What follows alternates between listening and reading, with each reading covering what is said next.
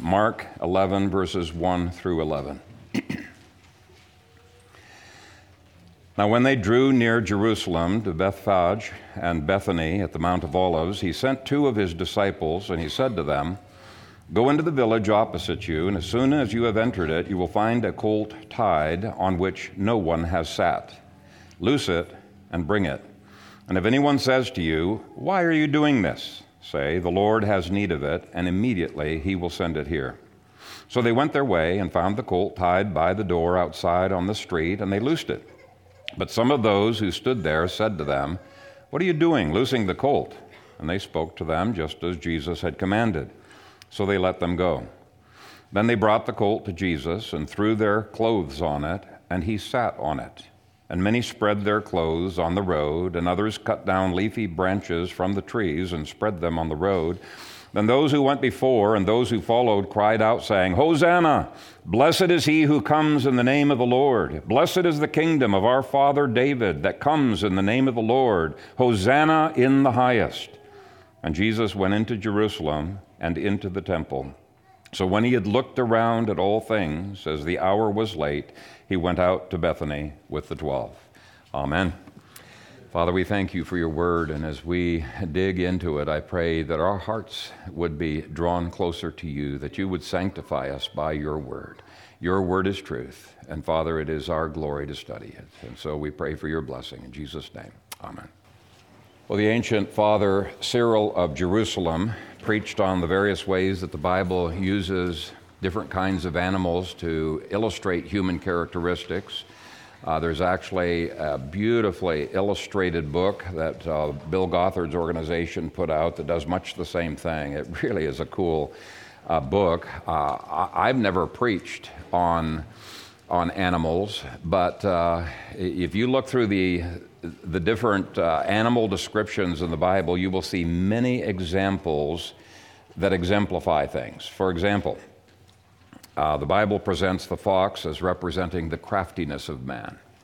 The snake is representing the treachery of man. The neighing horse, the wantonness of man. The ant represents industriousness and preparation for the future. And as I said, I've not preached on animals before, but when I was reading through and trying to figure out a couple of weeks ago what to preach on Palm Sunday, I was really struck by the unusualness of this foal or this colt of a donkey.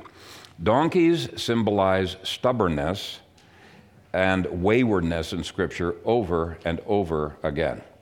For example, Proverbs 26, verse 3. They are difficult to control, especially if they've not yet been broken. But Zechariah 9, verse 9, prophesied about a donkey who would carry Jesus and who would be miraculously good-natured. Almost every commentary I looked at says this actually was a miracle. A lot of people just skip over, read that, think it's beautiful, but no, this was a miracle. I believe there is much more communicated through this donkey than was communicated through Balaam's donkey in the Old Testament, okay? In fact, Tom Rees, he mentioned a jockey in England who was converted simply by hearing this passage being read from a pulpit. What had happened was that on a whim, he decided to go to church, and he found the first church he could find. It was an Anglican church, probably didn't preach the gospel, but they at least read Scripture. And as this was being read, he was thunderstruck, absolutely thunderstruck. He was amazed that Jesus could calmly ride an untrained colt that had never been mounted before, had not been broken, had not been trained, and was not, for certain, was not accustomed to riding in a very noisy environment. Now, God had already prepared him to be the hearing of this Scripture because he had been brought to the place of being absolutely disgusted with himself for not being able to conquer his youthful sins. And he didn't know what in the world to do. But when this passage was being read without any preaching, God suddenly gave him faith that if God could control a donkey like this that had never been trained, Christ could control me. And God gave him faith. He was soundly converted at that worship service. So anyway, he discovered only Jesus can bring every thought captive to obey God, 2 Corinthians 10, verse 5. Only Jesus can tame our unruly flesh. And God did exactly that in the weeks to follow in that man's life. So my message from Mark 11 is this: don't let a donkey outdo you. Okay? Here was a donkey that left home and everything that it had known. Now, it's true, he didn't leave on his own. He was brought to Jesus, but he did not resist the new and the unknown. And those who train donkeys and horses say that a donkey colt is much harder to break. They're skittish, they're frightened, they're not easily approached. In fact, one donkey breeder that I looked up on the website said that if Jesus could ride this donkey that had never been ridden before into Jerusalem, he could tame anything. That was what he said. For this colt to leave home without any fuss shows a miraculous work of God upon the colt. But here's my application. It is a much more miraculous work of God for any person to forsake all and to follow Jesus. It is a work of grace. Why? Because our hearts are prone to wander. Apart from God's grace, the Bible describes the human heart as being deceptive, idolatrous, lustful, desperately wicked. Saul of Tarsus was hell-bent on destroying Christianity and destroying Christ, and he was instantly changed in a moment of time from a Christ hater into a Christ lover who called Jesus Lord. And this is what happens in discipleship. Mark 8, verse 34, Jesus said, "Whoever desires to come after me, let him deny himself, take up his cross, and follow me." Matthew 10:38 says, "He who does not take his cross and follow after me is not worthy of me." And it's not enough to just deny ourselves and follow Christ at the beginning of our Christian walk. We are called to continue to follow after Christ.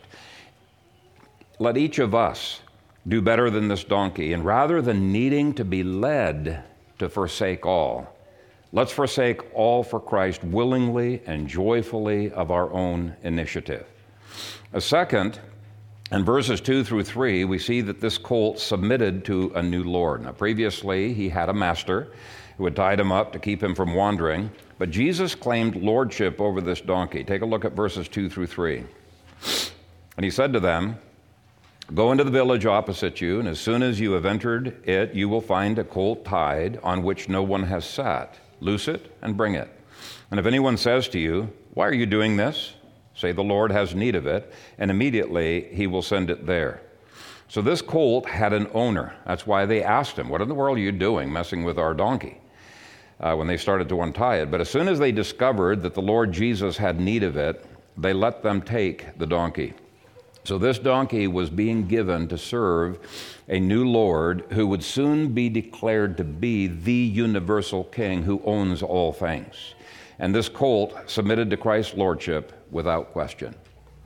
Now, it's a miracle enough for a colt that is untrained to do this with anyone, but to do it with a stranger is even more amazing. But the colt submitted. Can we do better? Are we willing to submit to Christ's commands for us, no matter how uncomfortable those commands might be? Submitting to Christ's lordship is an evidence of Christ's grace at work within our hearts. Is Christ the Lord of your heart, or do you stubbornly hold on to things, certain things that Jesus is asking for? Donkey breeders believe that a donkey's stubbornness is a part of an instinctual self-preservation. But believers are called to lay down their lives for King Jesus, not to preserve their lives, to lay them down. Don't let this donkey outdo you. By grace, you can do better than this donkey. The third thing that I see is that this colt submitted to the Lord when quite young. Now, the words foal and colt are kind of synonyms, and they refer to a very young donkey. There are some traditions. I was astonished when I discovered this. I won't tell you which denominations this is prevalent in, but they believe that in your youth and in your teenage years, you're going to be, rebelling. You're going to be sowing your wild oats, and they're okay with you. So just get it out of your system, and then eventually they'll come back to Christ. That's a very, very bad idea. We should seek to guide the hearts of our young to the Lord from the time that they are babies. There should never be a day that our young children do not hear the voice of Christ speaking through the Scriptures in song, in our devotions, in our catechizing, and all of the things that we do with them. If God can tame a young donkey's heart, He can tame the hearts of our young children. Now, some parents, they're ready to cry and to pull their hair out over their children. They're so frustrated. And it's actually a good thing to get to the end of your rope and to be frustrated. It took us a while, at least, well, my wife probably knew sooner than I did, but I'm a little dense. It took a while for me to figure out we could not do this. We thought parenting's pretty easy until Joel came along. And Joel made me come to tears so many times, but it drove us to our knees, calling out to the Lord Jesus. And our God continues to be a God of miracles. And He did a thorough work in Joel's life, a beautiful work in his life. Here's the point. What we cannot do, God does. And it's so important that we fall on our knees before King Jesus and ask Him to tame the hearts of our children. He continues to be a God of miracles. So don't give up hope. Bring your child to Jesus, even as these disciples brought this colt to Jesus. After all, He's not unwilling. He's invited us to do so. We saw that in the baptism talk earlier. Fourth, this donkey served Christ's needs. In verse 3, Jesus says, "And if anyone says to you, 'Why are you doing this?' say, 'The Lord has need of it,' and immediately He will send it here." But notice the word need. The Lord has need of it. I don't usually think of Jesus as having any needs. After all, He created everything in this universe and continues to sustain it. Hebrews says He upholds all things by the word of His power. In His omniscience, He knew exactly what the response of these people was going to be. But the word for need is chrao, and it doesn't speak of neediness. He doesn't have any neediness, but of usefulness. And that Jesus could find usefulness in a young colt that isn't remotely trained or ready for riding is encouraging. He has set up His kingdom to need each one of you, weak as you are. And I find that hugely encouraging. You should be thinking, if Christ can find this colt useful and needed for His kingdom, who am I to withhold my service from Jesus just because I think I'm inadequate? We're all inadequate, right? And yet He still finds us useful. He loves to take the weak, the broken, the hurting, the hopeless, and to manifest His power and His grace through them. So don't let a donkey outdo you. See yourself as useful in God's kingdom. Are you willing to say amen to that? Amen. Too many times we think, I'm of no use. I'm a useless citizen. No, there is no useless citizen in Christ's kingdom. The next point shows why this donkey was needed. It served as a testimony to Christ via symbolism. The donkey and the mule were not used in war other than as pack animals. It was the horse that was used in war. It was much faster for one thing. But the donkey and the mule were both perfect symbols of peace, and thus they were frequently used in the coronation of kings. And you can think of King Solomon riding on a mule to be coronated. The Messianic king prophesied in Genesis 49:11 started his reign by, it says, binding his donkey to the vine and his donkey's colt to the choice vine, and then going to his death. I think that's a prediction of this colt that was tied outside that house, and the mother being bound where the disciples found them. The parallel passages in the other Gospels point to that. So let me just give you some indications of this symbolism. Deborah refers to judges who rode on donkeys as symbols of their rule, Judges 5:10. The 30 sons of Judge Jair rode on 30 donkeys as symbols of their rulership, Judges 10:4. Same was true of the sons of Abdon in Judges 12. So the point is, this donkey testified to Christ's kingship and that Christ was the Messiah. And if we don't want to be outdone by a donkey, we too should make sure that our lives and our words are a good testimony to our Savior and our Lord. We wear the name Christian, and the Bible says we must not use His name in vain. We must not have bad testimonies but we must testify the way he wants us to do it. Don't let a donkey outdo you. Make your life a testimony to the kingship of Jesus over you. The sixth thing that I see is that this donkey was not distracted from duty by the crowds that swirled around them and the noise and the waving of palm branches and people running up with palm branches to put under them and putting their clothing. They wanted, if this donkey of the Messiah could tread on my clothing, I don't care if it ruins my clothing. That would be an honor. So they're all running up, putting their clothing under it. That could have been incredibly unnerving for this colt. Look at verses 7 through 8. Then they brought the colt to Jesus and threw their clothes on it, and he sat on it, and many spread their clothes on the road, and others cut down leafy branches from the trees and spread them on the road. Now, as skittish as donkeys can be, and as hugely skittish as colts can be, it is amazing that this colt was not distracted from its duty. The crowds were huge. The noise of the singing was loud. The crowds were no doubt pressing in upon Jesus. People were running up, laying down clothing and palm branches. It would be enough to distract any animal. Even a trained animal might have been distracted. But this donkey was so under the control of Jesus, it was not distracted from duty. What about you? Do you get easily distracted from your spiritual disciplines through the things that are knocking at your eye gate and your ear gate and your taste gate and your touch, all five senses? What takes priority? Games or Bible? Which takes priority? Sports or devotions? Which takes priority? Sabbath or work? There are so many things that distract us from serving the Lord, and we must ignore those things if they are a distraction and do what's right. Don't let a donkey outdo you. Don't get distracted from duty. The seventh thing that I see is that this donkey was part of the ceremony of lifting up Jesus and glorifying him. I mean, the point of Palm Sunday was to acknowledge and celebrate the fact that Christ was Messiah and King. It was to glorify him. Verses 9 through 10. Then those who went before and those who followed cried out, saying, Hosanna! Blessed is he who comes in the name of the Lord. Blessed is the kingdom of our father David that comes in the name of the Lord. Hosanna in the highest.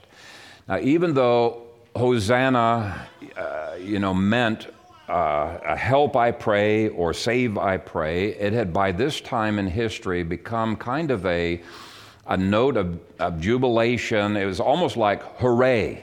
Or sometimes people say hallelujah.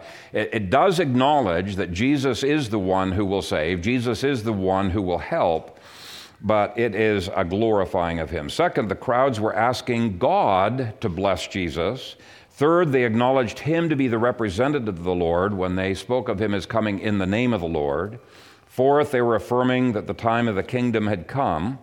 Fifth, they were acknowledging Jesus to be the prophesied king who would descend from David, who would be the Messiah.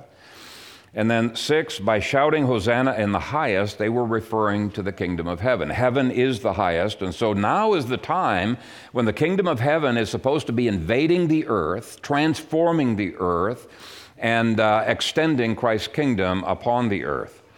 So it was all a time of enormous jubilation and celebration, and at the heart of it was Jesus riding on this colt with the mother donkey probably coming alongside in order to fulfill the Old Testament prophecies of there being two donkeys, and the parallel passages talk about that. So what's the point? Well, the point is it wasn't just humans glorifying Jesus. The donkey was glorifying Jesus too by pointing to his kingship, his saviorhood, his rule over all.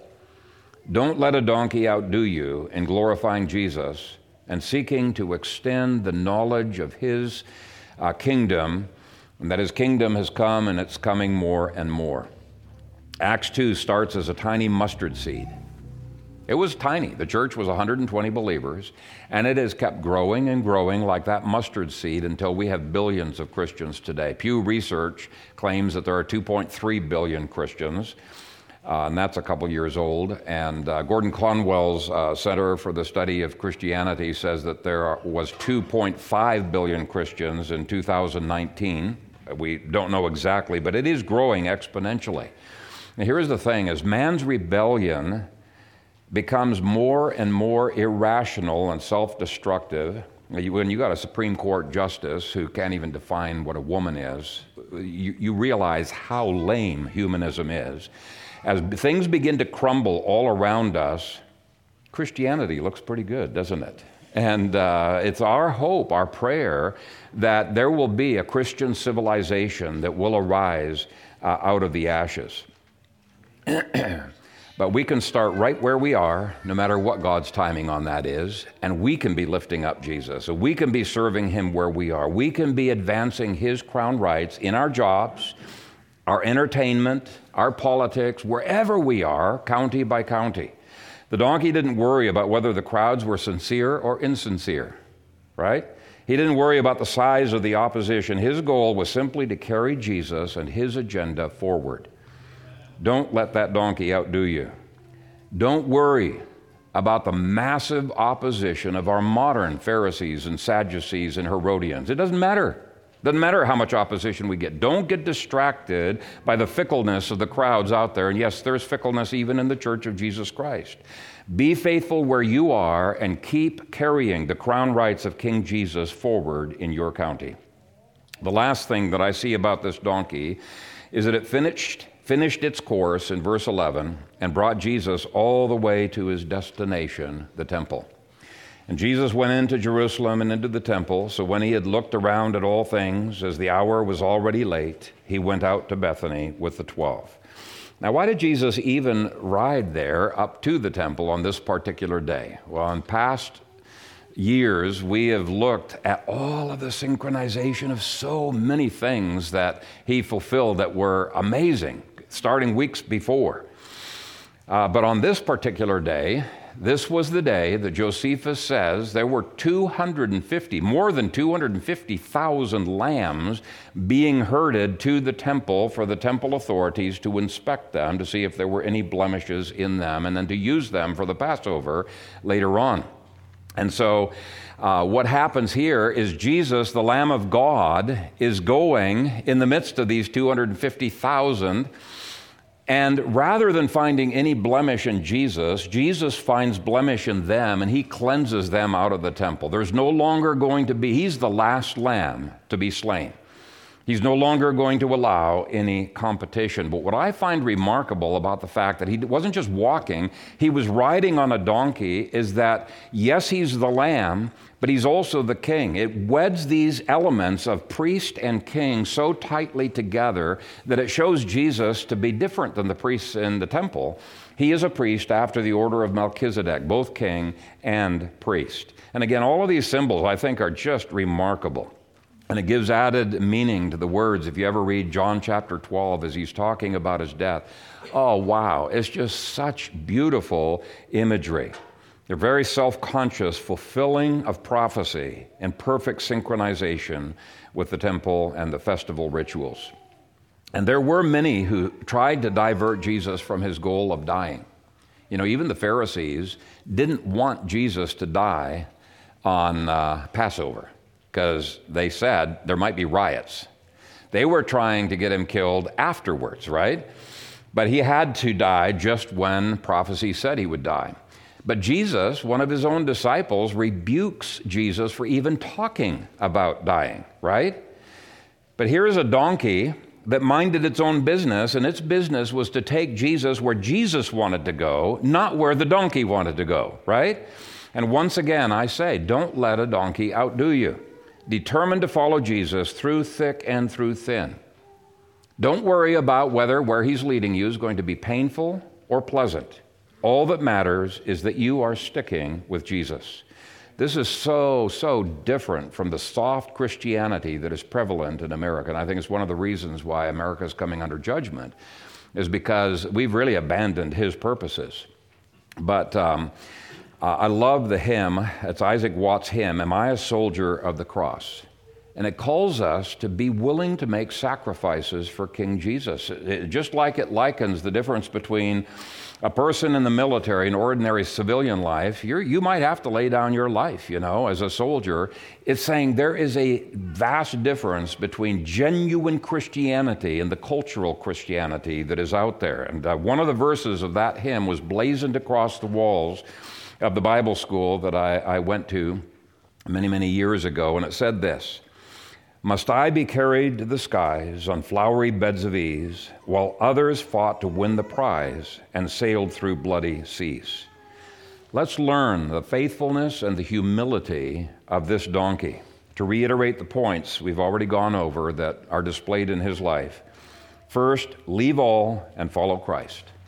Second, submit unconditionally, unreservedly to the lordship of Jesus Christ. Don't hold anything in your life out. And you probably know when the Holy Spirit's convicting you and you're thinking, I really don't want to think about that part. No, anything that He is convicting you of, submit unreservedly. Third, start submitting to Jesus when you are young and persevere in following Him till you are old. And dedicate your young to Christ, just like the Collins did this morning.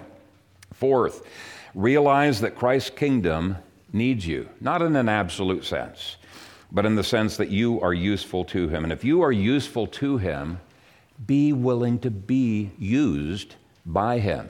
Don't live your life selfishly for yourself. Fifth, testify to Jesus, to the fact that He is your Savior and Lord.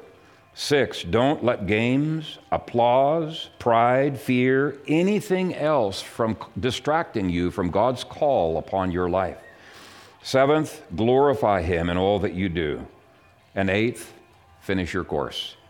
Don't let a donkey outdo you. Amen? Amen. Let's pray. Father, I pray that you would help each one of us to follow after you with our whole hearts. Please, Lord, help us to abandon our fleshly impulses. Help us to be weaned, as was earlier preached, to be weaned from the things that are of this world, that you would give us a distaste for worldly things, and that we would find great sweetness and great joy in serving you and being like this donkey, doing whatever you want us to do. Please, Father, would you bless this people with your sanctification, and even as a result of the preaching of this word, may we come out of this place willing to be sold out to King Jesus. We pray this in His name. Amen.